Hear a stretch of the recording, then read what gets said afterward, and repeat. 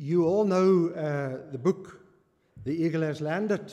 50 million copies have been sold, and something that I didn't know, that Jack Higgins was actually Henry Patterson, and he spent his first few years in the Shankill Road, and he was about 3 years old when he started reading, and then later in his life he wrote this book.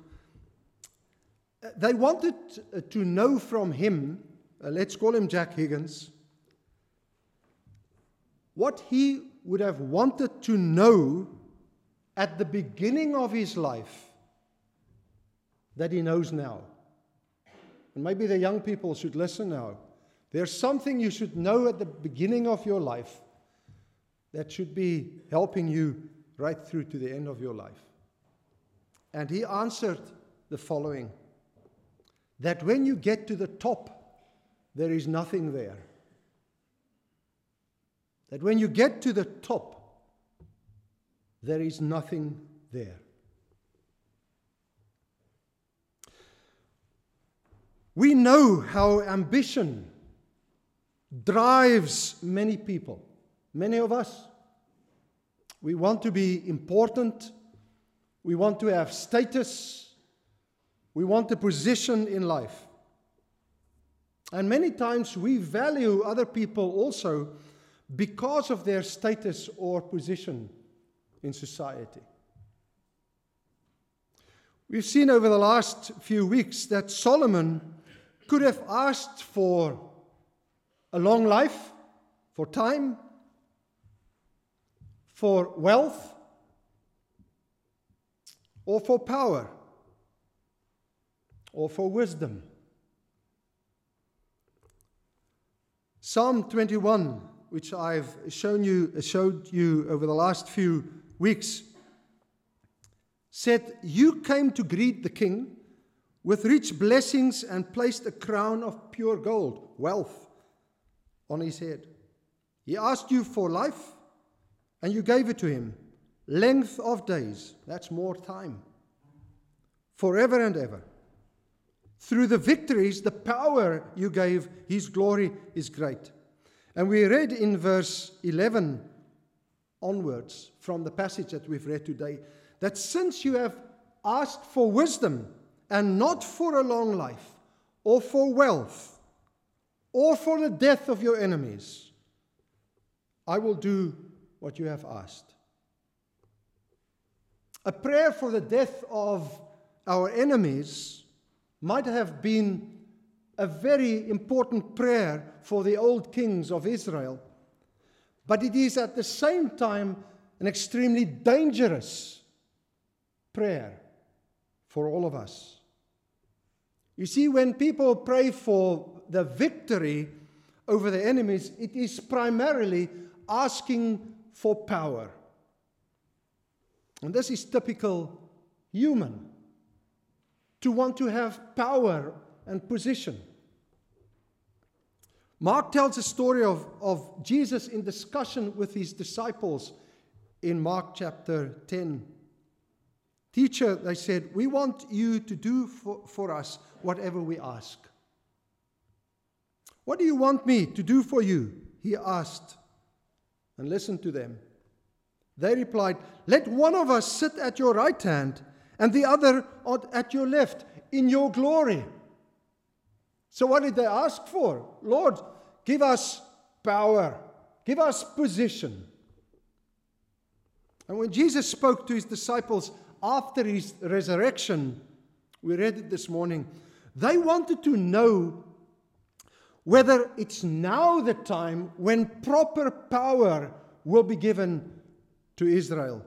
"Lord, are you at this time going to restore the kingdom to Israel?"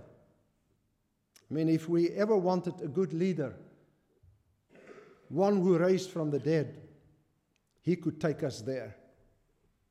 What did they ask for? Power. It is a modern prayer to ask for a better position, even if it is at the expense of the people around you, your family, your health. It's a modern prayer. We would like to be winners, to be powerful. We would like to be followed rather than to follow. Henry Nouwen said that the three big temptations for Christians are to be impressive, to be popular, and to be powerful. That's the big temptations for Christians. So how should we respond then to this massive temptation of looking for better positions, to be powerful? Just as in the prayer of Solomon, we should be asking, Lord, give us rather a hearing heart. That's what he asked, an obedient heart. We want to know God's will for our lives. We want to know what is in God's heart for us. And there's only one way that Christians can respond to this temptation. Jesus says that there's only one power that should control our lives. If we want to use the word power, this is the power. You shall receive power when the Holy Spirit has come upon you. That's the only power we should have. The power of the Holy Spirit. It reminds us of the words in Zechariah chapter 4, where God said, "This is the word of the Lord. Not by might, nor by power, but by my Spirit, says the Lord God Almighty." So what happens when we live in the power of the Holy Spirit? When the Holy Spirit controls our lives? Two things. The first is, we are not volunteers in God's service, but called by God. We begin to understand something of that. When Solomon stood before God, there was one thing that he was absolutely certain about. And that is that God called him to this specific task. "Lord, my God," he says, "you have made your servant king in place of my father David." God stands behind the positions in which we find ourselves today, wherever we are. When Jesus says that we will receive the Spirit, he says that we will be called to a specific task, and that is to be his witnesses wherever we are. Karl Barth, the Swiss theologian, said, "The church is those called out by God. It is like a division in the army. We do not act voluntarily, but on the basis of an assignment. The crucial thing is not to forget that we are Christ's ambassadors. The church is people who are called not to listen to sermons and serve sacraments and to celebrate worship. We have an assignment. Go to the world." You see, before we can think or say anything about ourselves, where we are today in our lives, we should say, God has called us to be where we are.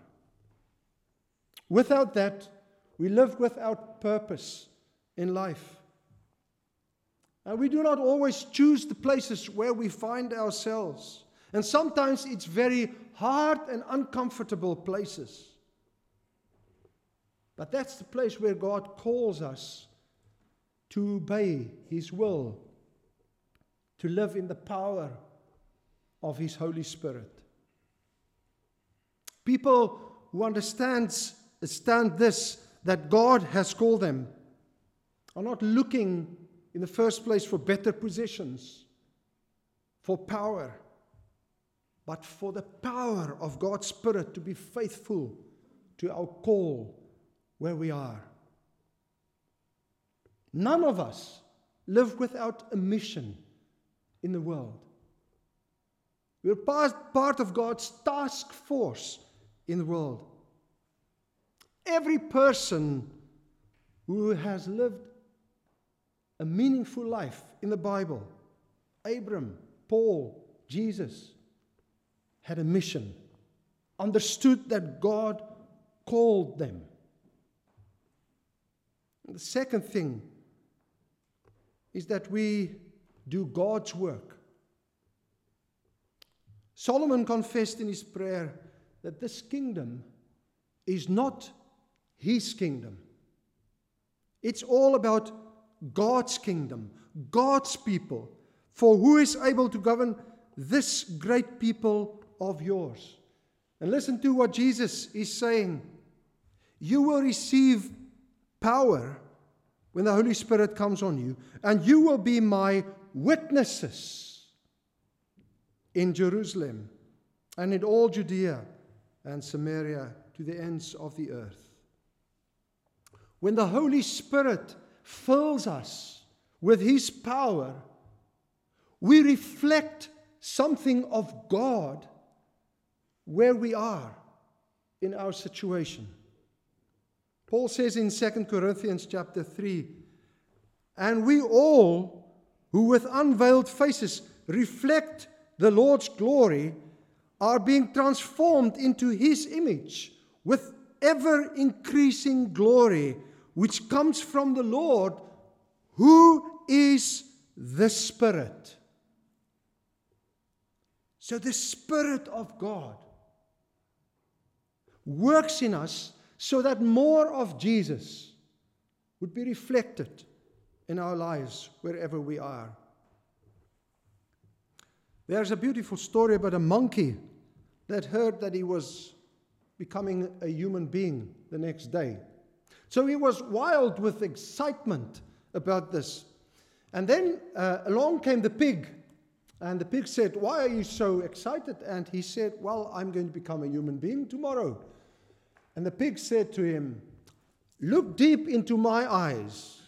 From tomorrow onwards, something of me will be left in you. You will become the biggest pig on earth. And he wasn't very excited about that. But then along came the fox and the snake and the jackal, and they did the same with him. And eventually he was very sad, and then God came along, and he asked the monkey why he looked so depressed.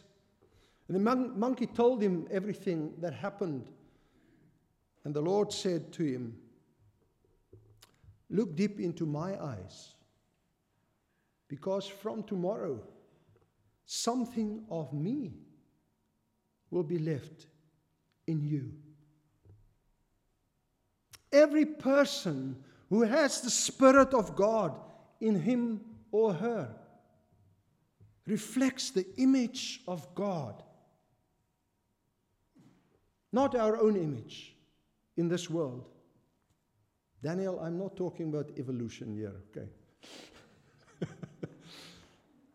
This is just a story to say that God, by His Spirit, lives in us, and His glory should be reflected. It is not about us. It's God's work in the world. So, what happens when the power of God's Spirit is at work in us. I want to mention the following two things. The first is that the Spirit fills or empowers us to serve with the gifts that God gave us.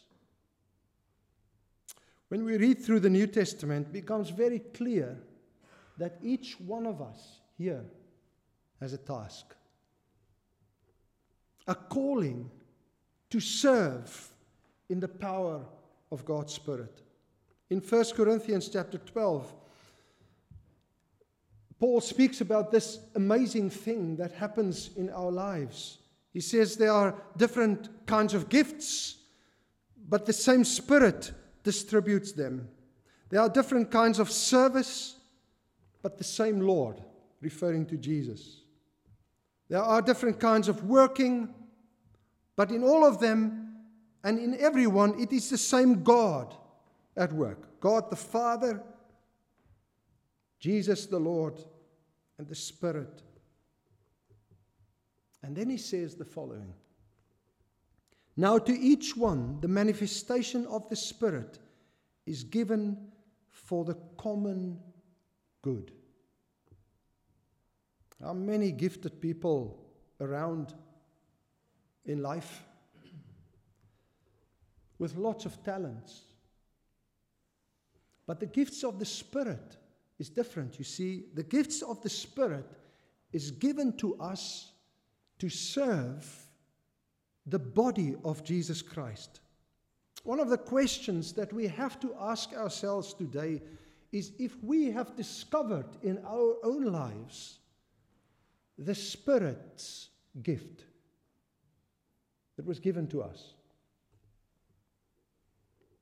Have you allowed the Spirit of God to show you this gift and to use this in His service? When Paul speaks about this fabulous work of God's Spirit in the lives of the Christians in Corinthians, he addresses, amongst others, one specific big issue amongst Christians. And this is what they said. Because I'm not a hand, I do not belong to the body. It would not, for that reason, stop being part of the body. And if the ear should say, because I'm not an eye, I do not belong to the body, it would not, for that reason, stop being part of the body. Paul addresses the whole thing about an inferiority complex that many Christians have. You know, because I'm not like that person, I cannot serve. Because I don't have those gifts, I cannot serve. There's always some reason why we disqualify ourselves to be in God's service, in His congregation. Who am I? We declare ourselves incompetent. There's always someone better that can do the job. And therefore, sometimes many churches suffer from this disease that 20% of the congregation does the work of the whole congregation. And 80% do almost nothing. Why? Because we always think that someone else can do it. There's always an excuse why we cannot. And that's throughout the Bible.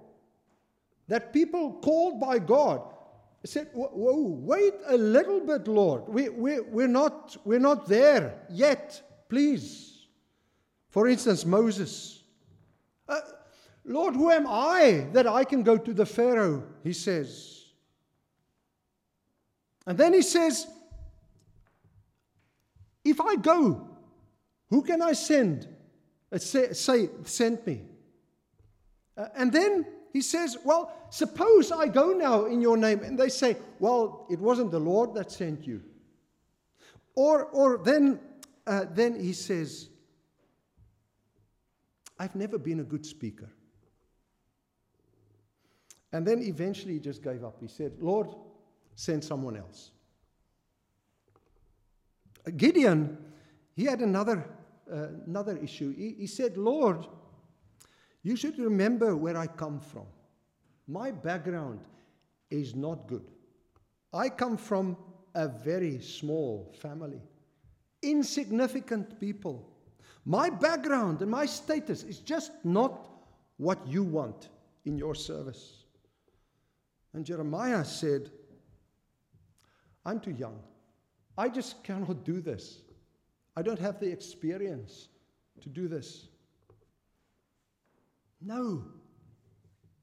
The Spirit fills and empowers us to serve with the gifts that He gave us. And even if we have every gift of the Spirit, if it's not used for the sake of the body of Christ, it means nothing. Once Helmut Thielicke said to a student, you are a very gifted young man. And the boy really blushed. And Helmut Thielicke said to him, why do you blush?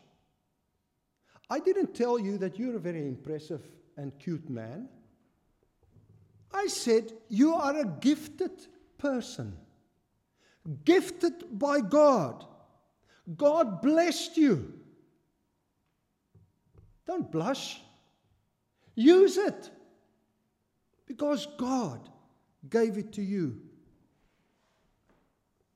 If we're not actively involved in being a witness here in the congregation and elsewhere, whose fault is it?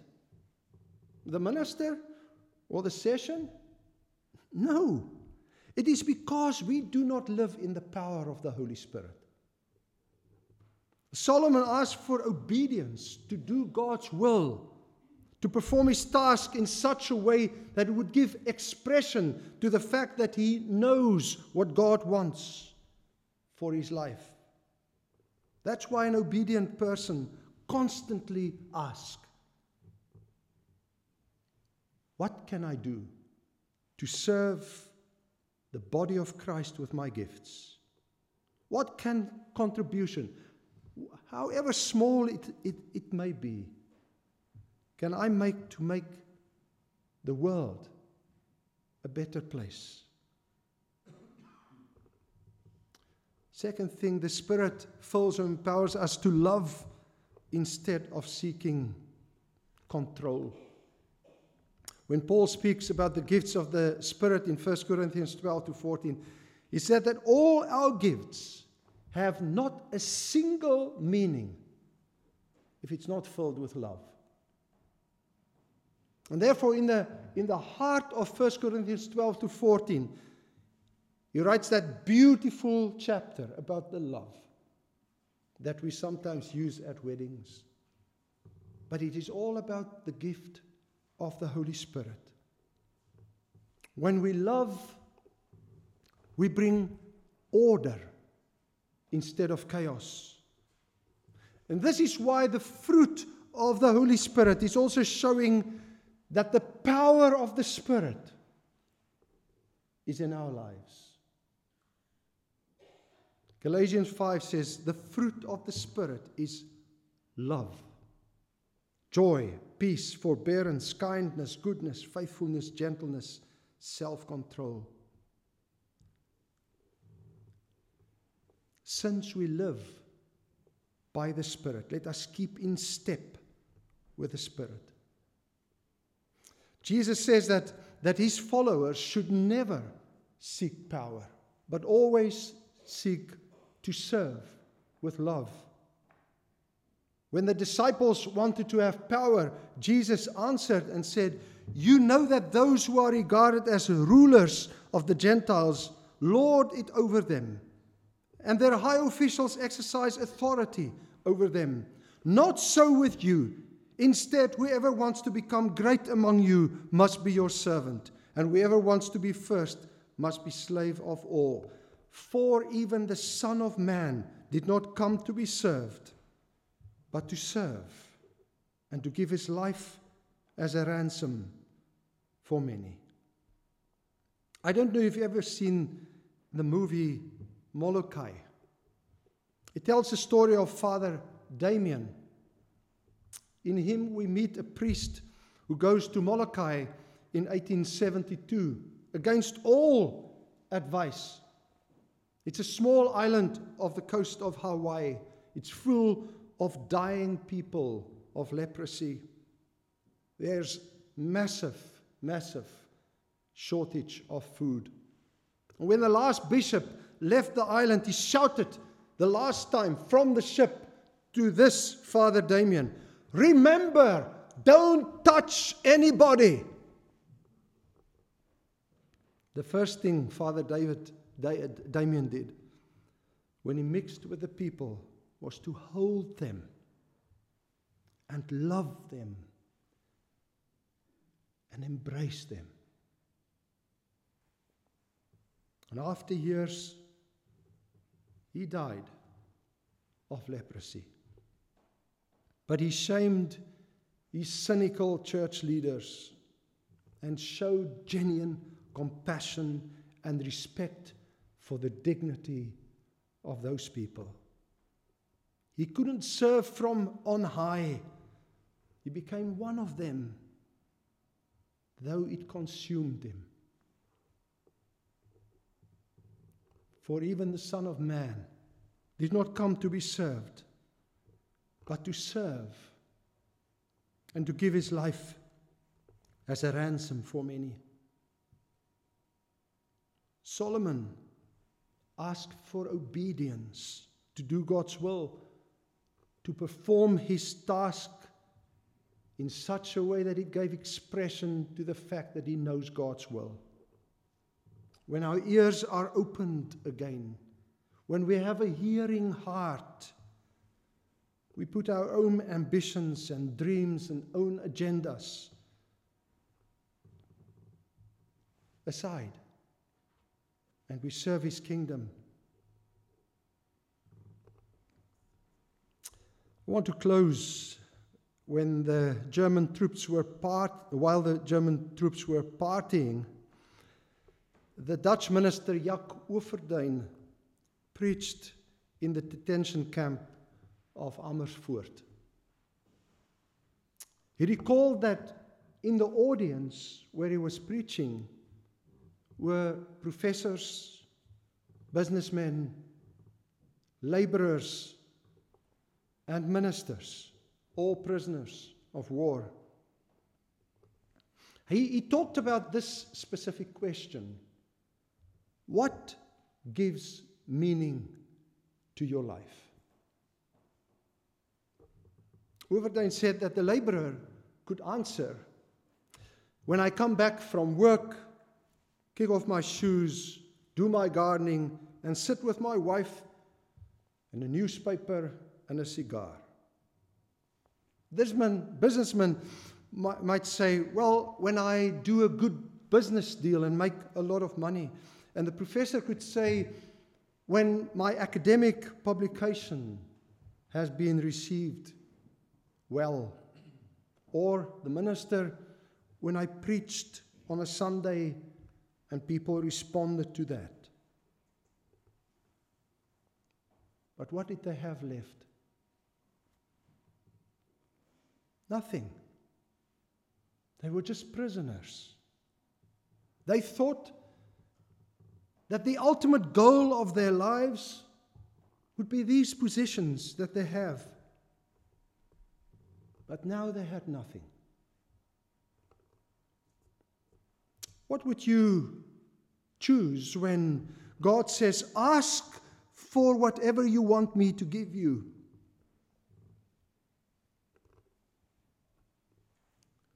Solomon says, there's only one thing we can ask. "Lord, give me a hearing heart, an obedient heart, a heart that listens to you." We do not ask for more time, for a longer life, but for the wisdom to use the time that God has given us to serve his kingdom in the power of his Holy Spirit. We do not ask for more possessions and wealth, but for the wisdom to use the possessions we have to serve the kingdom of God in the power of His Spirit. We do not ask for better positions or power, but for the wisdom to be Christians where God has planted us to serve His kingdom in the power of His Spirit. Solomon didn't have the luxury of knowing about Pentecost. We may rejoice today in the power of God's Spirit in our lives that enables us to use our time, our money, our possessions, and our positions to serve the kingdom of God. Because it's not by might or by power, but by His Spirit that things will change in this world. If you had nothing left, when you are at death's door, what gives meaning to your life? You shall receive the power of the Holy Spirit, Jesus said. That will give meaning to your whole existence, because you will understand that you have been called by God to serve Him. Let's pray together. Father, we thank You that You have given us Your Spirit, the Spirit of wisdom, the Spirit of discernment, the Spirit that enables us to be witnesses in Your world. And we pray now that You would come and fill us anew by Your Holy Spirit, that You would breathe in us the life of Your Spirit, and that we will stand up today as a mighty army with an assignment to go into this world and to live for Your kingdom in the power of Your Holy Spirit. For we ask this in Jesus' name and for His sake. Amen.